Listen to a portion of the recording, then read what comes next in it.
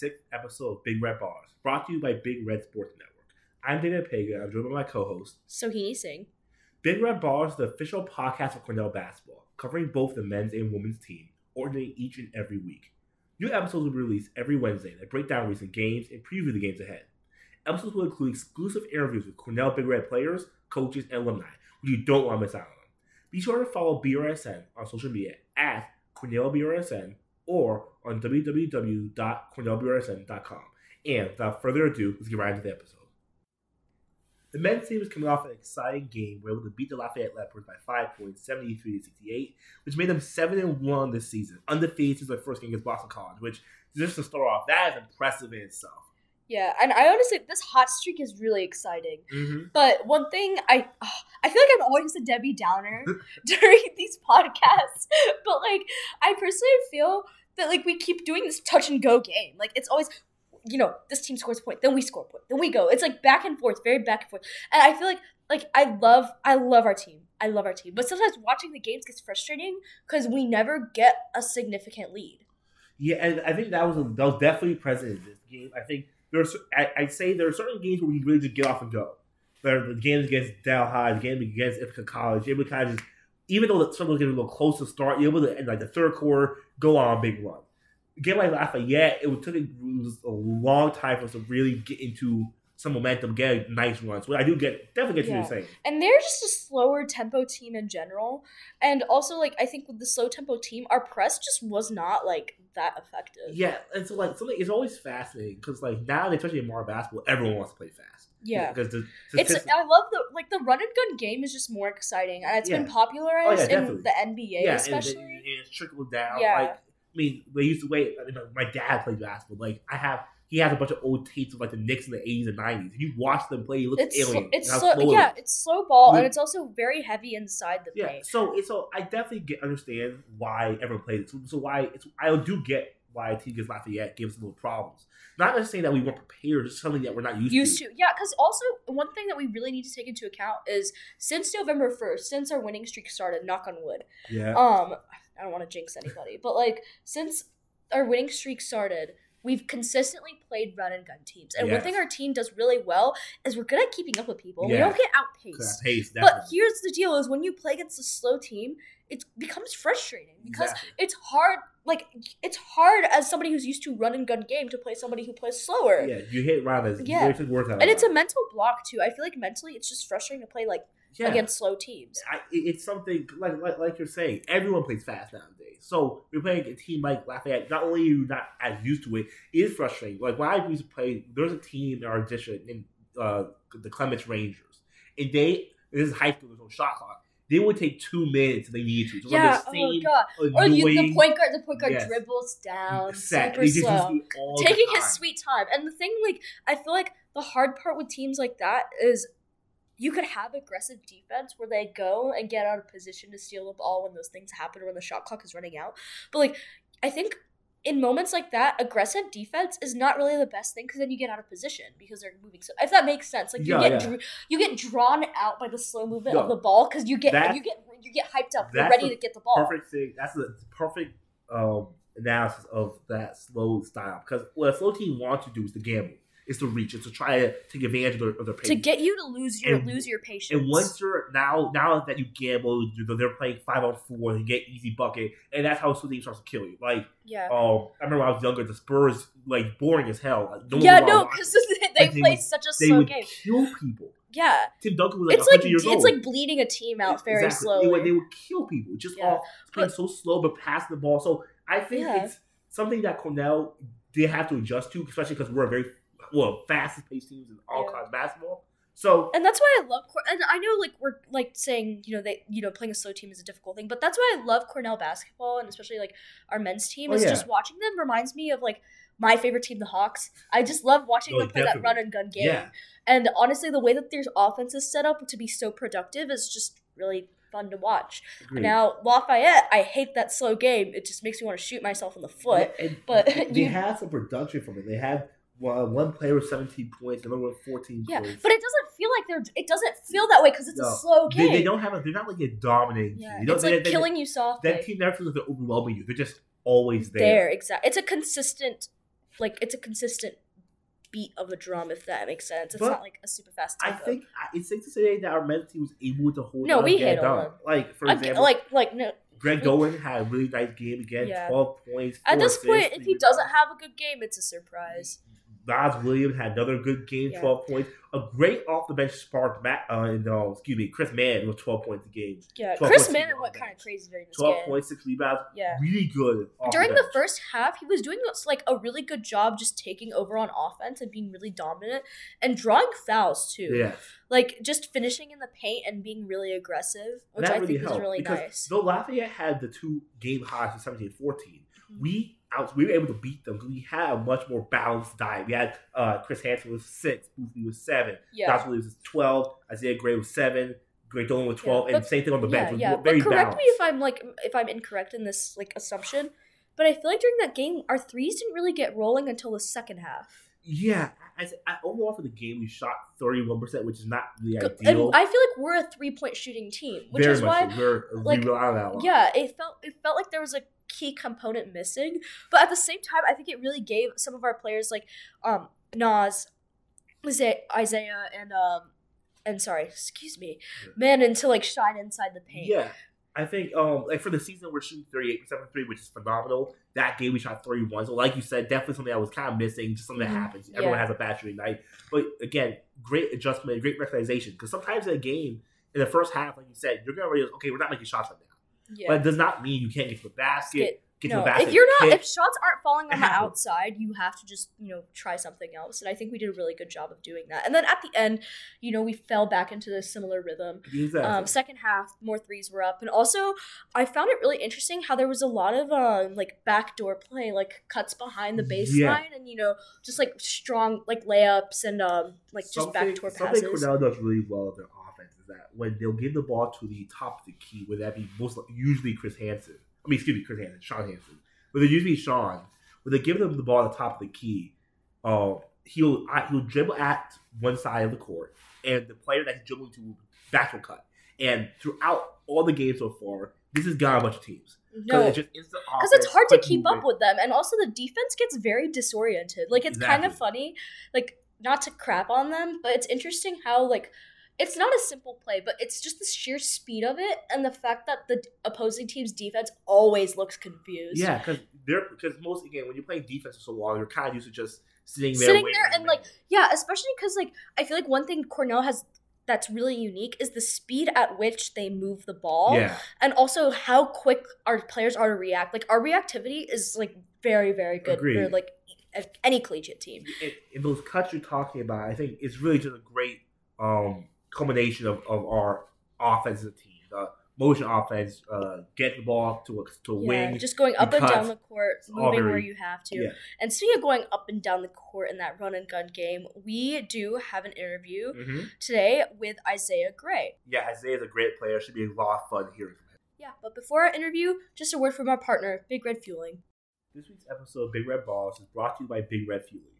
Managed by sports dietitian Alyssa Harrington, Big Red Fueling is open 5 days a week from 2:30 to 4:45 at Portels Hall, the home of Big Red Basketball, offering both in-season and out-of-season athletes snacks to fuel their performance and recovery. Staff provide valuable knowledge to inform athletes of optimal snack choices based on exercise and personal goals. Follow Big Red Fueling on Instagram at Big Red Fueling for infographics and all things sports nutrition, including college-friendly recipes, post and pre-workout suggestions, supplement safety, and much more. Today we are joined by Isaiah Gray from Brooklyn, New York. Number 13 and a 6'3" guard, he's been making waves with the Cornell men's basketball team, averaging 8.3 points per game this season and shooting 60% in field goals. He's become a crucial piece of the moving machine that's Big Red basketball. Well, Isaiah, thank you for coming on the podcast.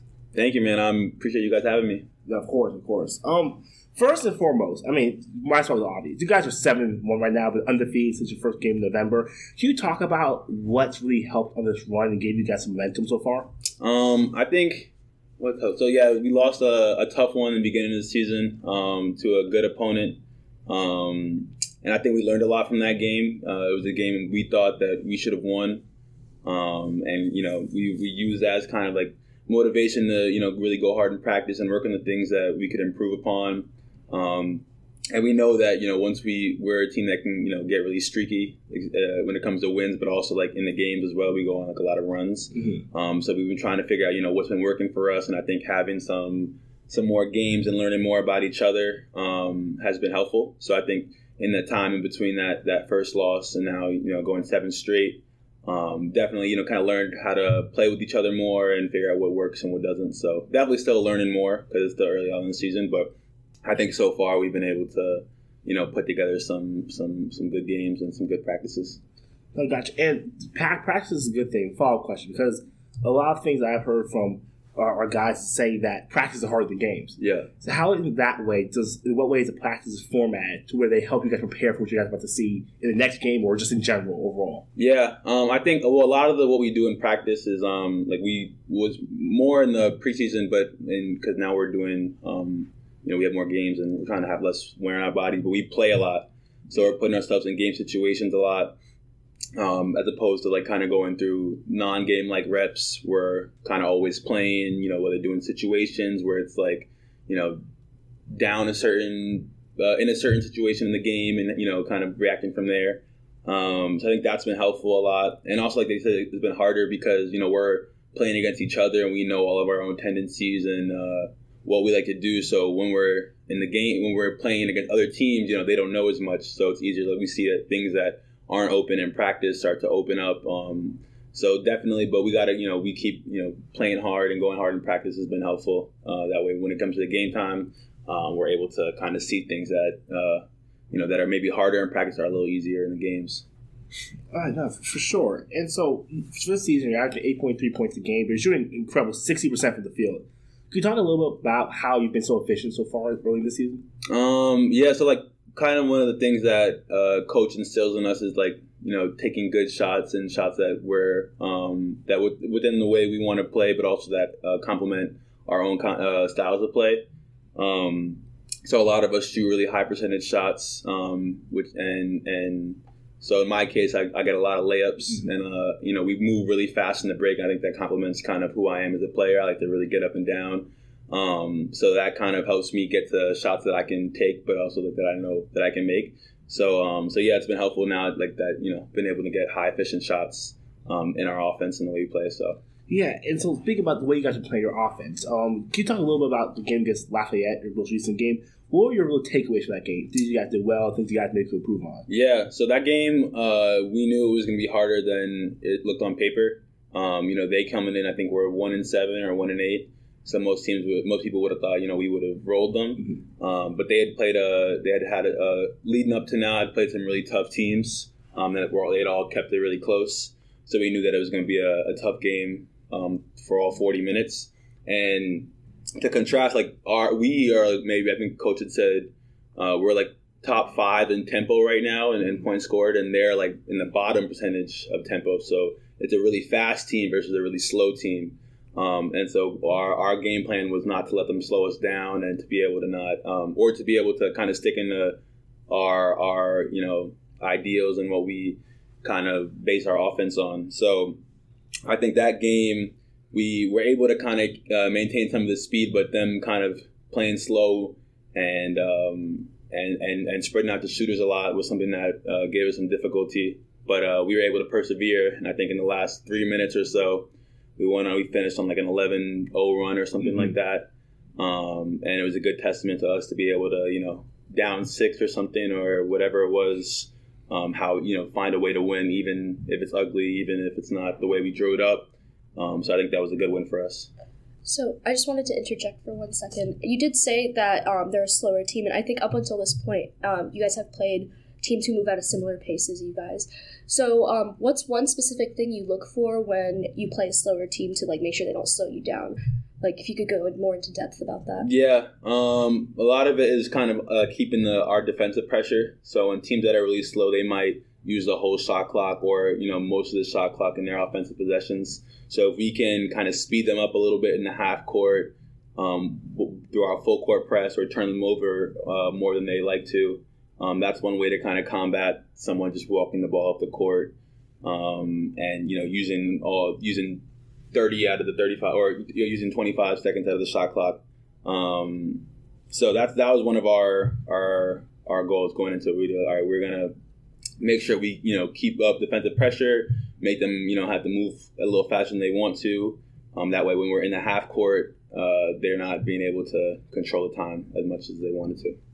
Yeah, and talk about your early season success as a team so far. If you were to stack it against the other Ivy League teams right now, you'd be second amongst Ivy League teams with an 80% winning percentage. Mm-hmm. So from this stretch and how well you've played so far, I know, of course, conference play is different. Every game's more intense. They've skied each other. So what would you guys say you can carry on from this early preseason or non-conference play to conference play? That tempo you talked about, your pressure. I'd say definitely the tempo. And I'd say probably the two most important things would be our tempo and how hard we play, because those are things that we can always control. We can always control for the most part. Making or missing shots, that's not always up to us. We want to obviously go out there and make as many shots as possible, but there are some nights where we're going to be missing or not as precise as we normally are. But if we go out there and play really fast, but also playing fast, but also playing really hard, that can carry over regardless of who our opponent is in or out of conference. So I think we're just trying to stick to that, and then obviously learn some more like the nuances as we play more teams and different style teams that'll help us carry over to league play. And you mentioned playing fast and playing hard, which is really something, really to me at least, sums up your game. Because every time I watch you guys, you're always moving. Yeah. You're active, you're getting your hands, passing lane, rebounds, whatever it is. Yeah. And so, could you talk about where's that motor come from, and how does that elevate your play this year? Yeah, a lot of, I would say, comes from our coaching staff. The way this kind of style of play is fairly new to Cornell. Before I came here, Cornell had one of the slowest tempos in college basketball, which is what you normally see amongst Princeton styled offense. It's generally not very fast. It's kind of later in the shot clock, just get the best shot possible, which is what we're still trying to do, but now with the added kind of speed and toughness to it. So a lot of it, our coaching staff does a really good job putting us in certain drills that kind of emulate a little bit of chaos, but trying to make it controlled chaos. So it's where these situations that might not be game-like, but they help you in situations where you're gonna have to move fast and have to think and make good decisions on the fly. So I would say a lot of we've been, and especially us older guys have been doing this for the past 2-3 years now. So a lot of it is that kind of being able to make a quick decision, but also make it the right decision is something we've worked a lot at. So you're a junior now. You've been around the block a little bit. How have you tried to help mentor some of the underclassmen, some of the freshmen and sophomores so far? Yeah, I mean, definitely kind of, because you can tell every class coming in, they kind of see this adjustment. Because you might not pick up on it right away. When you're getting recruited, it's kind of harder to see these details of how a team is oriented and how they play until you're really in it. So a lot of times our freshmen come in and they're seeing for the first time all these things that coach is telling them. So kind of just trying to remember back when I was when the coaches were telling me that for the first time, and trying to kind of relate that to them. I think that's probably what we've been trying. And now as the season goes along, it's a long season, so trying to keep everyone together, and as things that are new for some of the freshmen and younger guys, trying to let them know this is just kind of how it is and how to go about it. But we're all in this together. We learn things from the freshmen too. So as much as we're all here to help each other and improve and get and reach our end goal. So I'd say that's probably how we've been trying to help them adjust. No, yeah, for sure. And so back to your personal game, what's something you would say you think you want to improve on your own? Is how's the coaching staff helped you in any way? Yeah, definitely want to keep making good decisions and trying to limit turnovers or mistakes, because those are going to happen. But if we can get those down to a minimum, that helps promote the kind of way we want to play. So that was definitely one. I haven't been shooting it as well as I would like to start the season off. I haven't always really been a high volume shooter, so that's part of why it's I'm not getting up as much, but now I feel like the coaches, know how hard we work, how much we work on those, parts of our game, and are encouraging, me to stay with it. And like I said, it's a long season, so there's going to be ups and downs, but just stick with it and keep working hard. So I think those are some things. I mean, there's a bunch of, every time we play, there's new things that I want to improve upon. But just want to keep stacking days and every game, every practice, learn a little bit more about myself and what my role is in the team and how I can, better that. So definitely learning, watching a lot of film, do that, and just talking a lot with the coaches. But yeah, I think those are probably some things I want to work on. And you guys are going to Miami tomorrow, and they're generally like similar team to you guys in terms of pace and tempo. So what's one thing that you're really going to carry with you personally when you go play them? Just in terms of your personal. I would say, we haven't. We will probably do some more scouting of them today and tomorrow because we just finished our game with Lafayette, so we now starting to shift over gears into thinking about Miami, who's a much different team than Lafayette. But so I think definitely just no matter what, just playing hard and fast. So those are kind of some of our pillars on the way we play, and we feel confident that regardless of the opponent, if we stick to that kind of that style of play, we can do good things. So definitely, and I feel like I bring a lot of that energy to the team. If we on offense and defense, if we can play really hard and fast, we stand a good chance at winning a lot of games. So we haven't necessarily gotten too much to the details yet on this Miami team in particular, but I think if we kind of apply that to the way they play and the different kind of scouts our coaches draw up, I think that'll probably be what translates the most. And so as the calendar year winds down and you guys are going to hit conference play soon, what's one thing, I guess overall thing you would say that the team has that you might want to get into gear before that, or really anything you want to hang your hat on before we enter that final stretch? Definitely closing games. We haven't had we've had a couple close games so far, but I remember last year during Ivy play, the games were all really close. Like there were very few blowouts or wide margins in these wins because we know it's a very tight, it's a very close league, not many teams, and we're all kind of similar. So definitely, that kind of resilience to be able to, tied or down with 2 minutes left or whatever situation is, that will to want to win and regardless of what else happens, be able to find a way to win.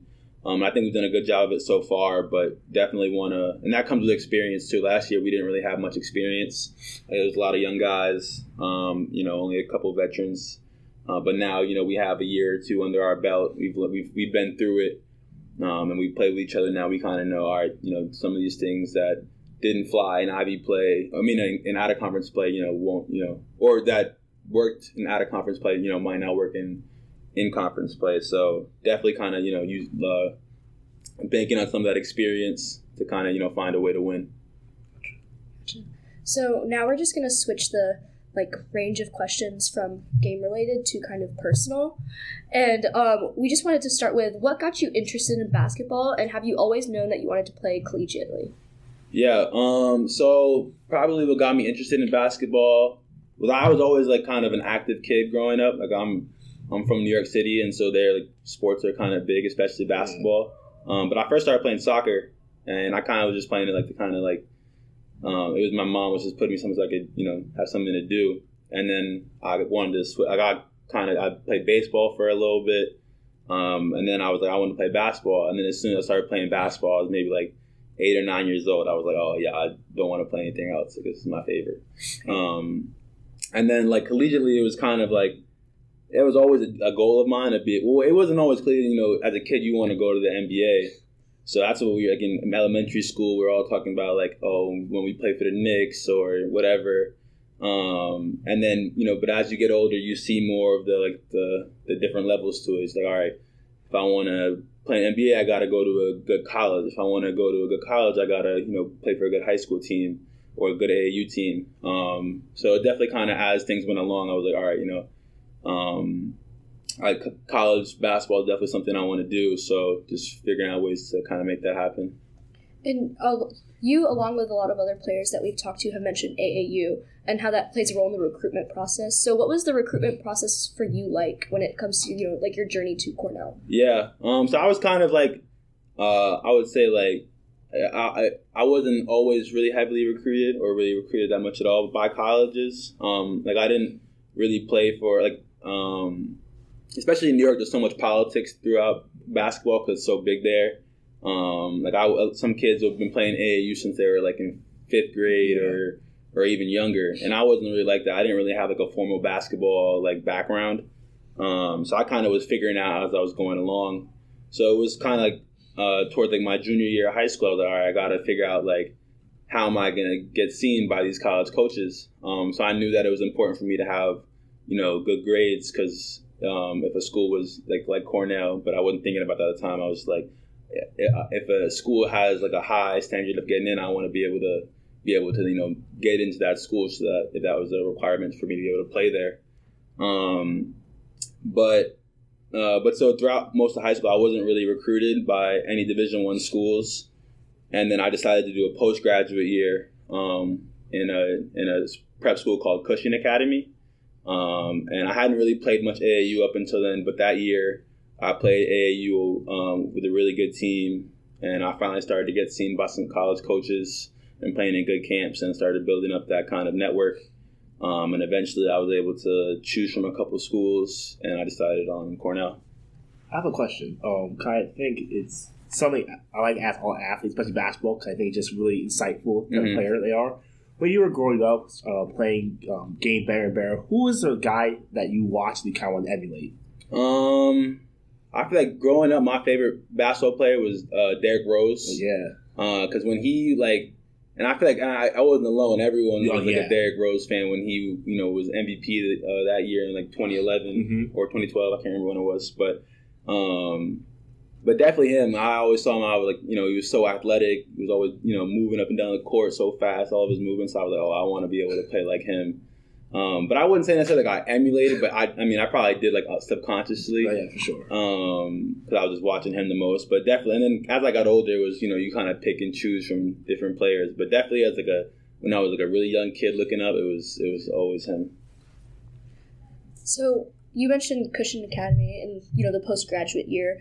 Did that make your transition from high school or a little bit of a lower level athletics to high level athletics a little bit easier? Definitely. It was definitely really important to my development as a basketball player, because I came from a high school in New York City that wasn't really known for its basketball. Like we had some good seasons and I was able to get a lot better there, but coaches weren't really recruiting there. It wasn't we had a really elite coaching staff. So definitely kind of being able to go from there to a more, college-like setting, I'm away from home, more rigorous, traveling and schedule and whatnot was definitely an adjustment. And it was important for me because I feel like had I gone from just, I went to Martin Luther King High School in New York, had I gone from just there to, here, it would have been a lot more things I would have had to, learn in less time. So that year was definitely a good year to kind of play against some higher level talent and also be, in that kind of realm of high level, basketball on all aspects.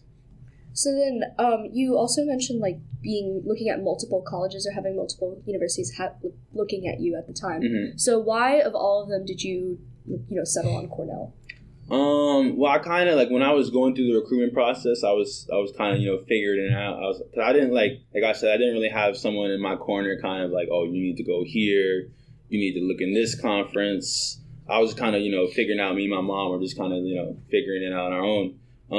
And I liked the Ivy League a lot. I'd watched a lot of them play, a lot of schools play, and I knew that beyond basketball, there was a big benefit of going to an Ivy League university. So that was kind of always in the back of my head as I was going through the process. And Cornell was the first school actually first Division I school that really reached out to me on really trying to recruit me. And they through that whole process, there's schools that'll, be really high on you one day and then 2 weeks later, you might not hear from them as much. But Cornell was always, throughout that whole summer and spring going into my postgraduate year, they had always kind of maintained a good relationship with me. So when it came down to it, I knew that like beyond, obviously Cornell is good academics, good athletics, but I knew that I had built good relationships with the coaches here that would last, that would be worthwhile. Gotcha. And then you also you mentioned the academic rigor and, prestige of Cornell. So what made you land on sociology as a major? And why did you decide to pair that with business minoring? Can you explain the thought behind that? Yeah, so, I came in here not really, I didn't have an idea of what I wanted to study. Because, I was here just trying my hardest to get recruited as a basketball player. So when it came in, my mind is always, I just want to play basketball. I wasn't really thinking as much, I want to be a, whatever major. So I came in, I was like, I'm just going to take whatever classes that seem interesting to me, and then go from there. So I'm in the College of Arts and Sciences, it was good because, you can take a lot of classes in different fields. And I'd taken a bunch of social classes, and I, had, noticed, or I kind of had realized that I, enjoyed taking those classes. And I saw, they had a lot of real world applications to them, which I was able to kind of relate to in some ways, because I felt like my upbringing, I was put in a lot of different kind of, different like social settings. Like I said, I went to like a public school in New York City, and then to like an elite boarding school in Mass, in New England. So those were I'm in two different demographics. And then now to Cornell. So I feel like as a social major, I was able, or in the field of sociology, you kind of get to see kind of the inner workings of it and how people interact. And I thought I was able to kind of apply it to the way things I had seen. And then for the business minor, that kind of just came along. I'd taken a couple business classes, and it also interests me. So the two majors the two kind of don't really relate as much, but I figured it was things that I was interested in. And then as I go down the line, I can find ways to put them together. And because sociology is kind of a broad major, so it's like I don't really know exactly where it's going to take me, but I feel like with that kind of as a background will be helpful regardless of what I end up doing. All right. Yeah, so now we're going to transition to this segment called Overtime. It's 5 minutes of fun questions. Nice. And just kind of a slapshot round where we'll alternate and just get your thoughts. And all right. We'll be right back with that. Let's do it.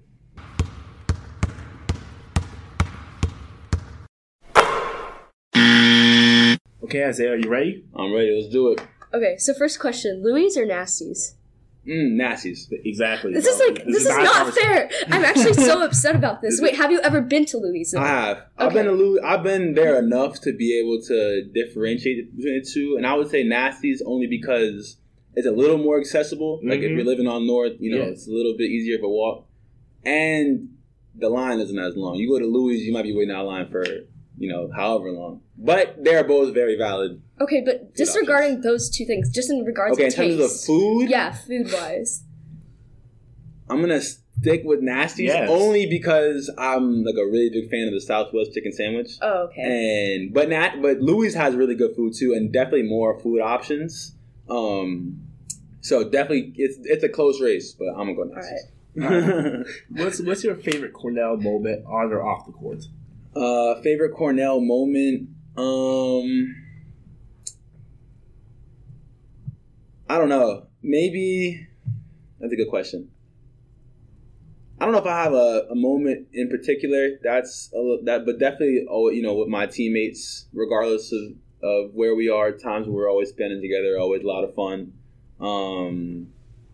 So yeah, any situation that we're all especially when we're the whole team is together, those are always a lot of fun. So if we're doing some kind of excursion or whether it's just after a game and we're all just in the locker room, those are a lot of fun. Those are my favorite moments. All right, so elaborating on that kind of line of questioning, do you have any pre or post game rituals? Maybe in pregame. I'm not really superstitious. I have some teammates who they do the same thing. They put the left sock on first or whatever. But probably before a game, I like to take we have in the training room a hot bath. And I like to sit in a hot bath with my headphones on, just listen to music, warm my body up, and kind of just think. I use it like a thinking pod for a little bit. So that's probably my only real ritual. But yeah. Okay, post game we heard you do a little. Oh yeah. But that's true. I do that. That was from a teammate last year. Every game he would draw on the wall, and so this year we were like, all right, we got to bring that back. So we draw a little W because we'll write the scout out on the board. And after the game, that's a good point. I forgot about that. But yeah, definitely that's definitely a post game ritual. We do that every game. Well, every game that we win, at least. I got you. So, what's your favorite flavor from the ice cream dairy bar? Ooh, I'm a big chocolate guy. Mm-hmm. I forgot which one it is, but it's like maybe the three. I forget what the name of it is, but it's like got the chocolate and the Oreos in it. Mm. And sometimes you can if you go to Dairy Bar, put it into a milkshake. It's fire. I have a follow-up question for you real quick. A very important one for all hoopers. Yep. LeBron or Jordan? Jordan. All right, well, we'll continue. You like LeBron, right? Yes, of course. Oh. It's close though. It's close, but that's a long debate. It's a big debate. We don't have enough time. We're gonna need double overtime to do that. If you could choose one teammate to start a business with, who would it be? That's a really good question. I'm gonna pick Greg Dolan because he's a veteran in every category. He's a really nice guy, and he's very easy to talk to, which is important if you're gonna start a business with someone. You was talking about using the hot tub with the music on. So what's your favorite pregame artist? That's a good one. It depends on like the mood. Like sometimes sometimes I like to listen to like R&B, which is not always the most like pregame, amp you up. But sometimes I just really like music, and R&B is something I grew up listening to. But yesterday I was listening. It wasn't R&B. I was listening to a lot of Nas. Gotcha. Just because I don't know, I like to listen to his lyrics, and he always got something good to say. But it changes though. I don't discriminate on who I listen to before games. If you had to go R&B, who you try to listen to?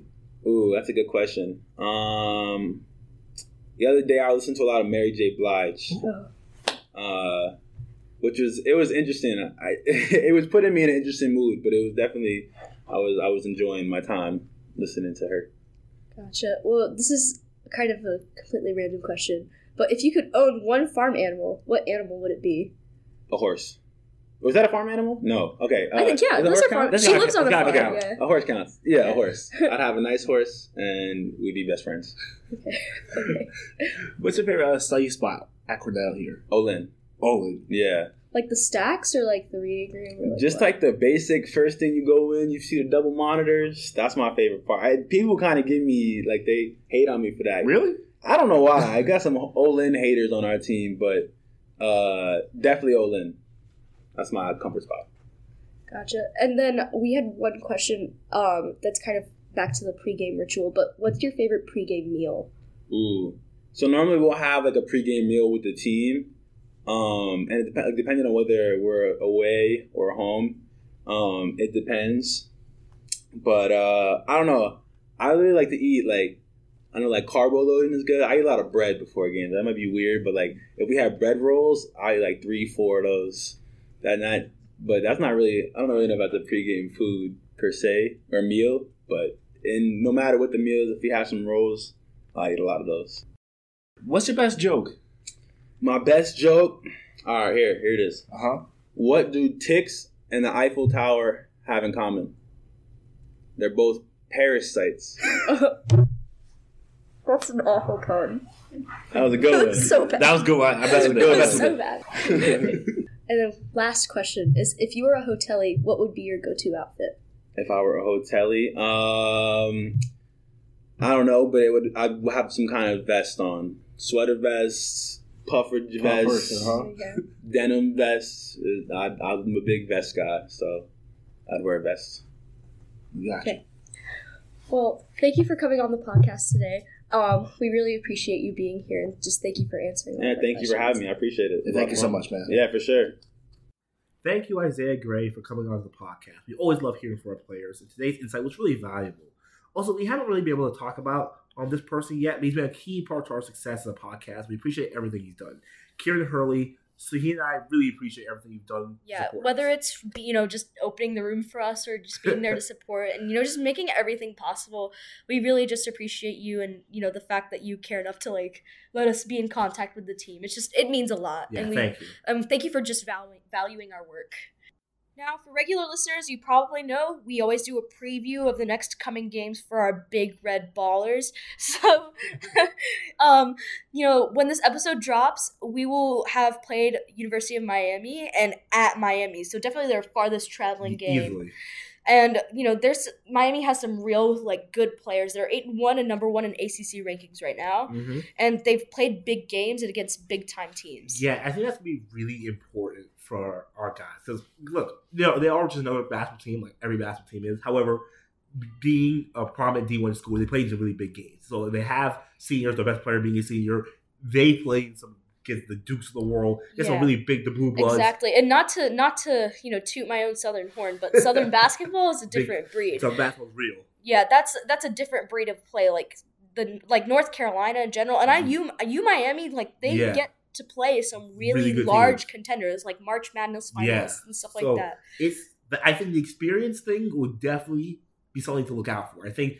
Really, again, not saying experience not playing the game because obviously you have some seniors and juniors, but playing on such a high level, a high volume. So it's just a bright stage as Miami is. So that should be pretty interesting to see. But when it comes to the team itself, Miami does have some pretty big scorers. They're a really good scoring team.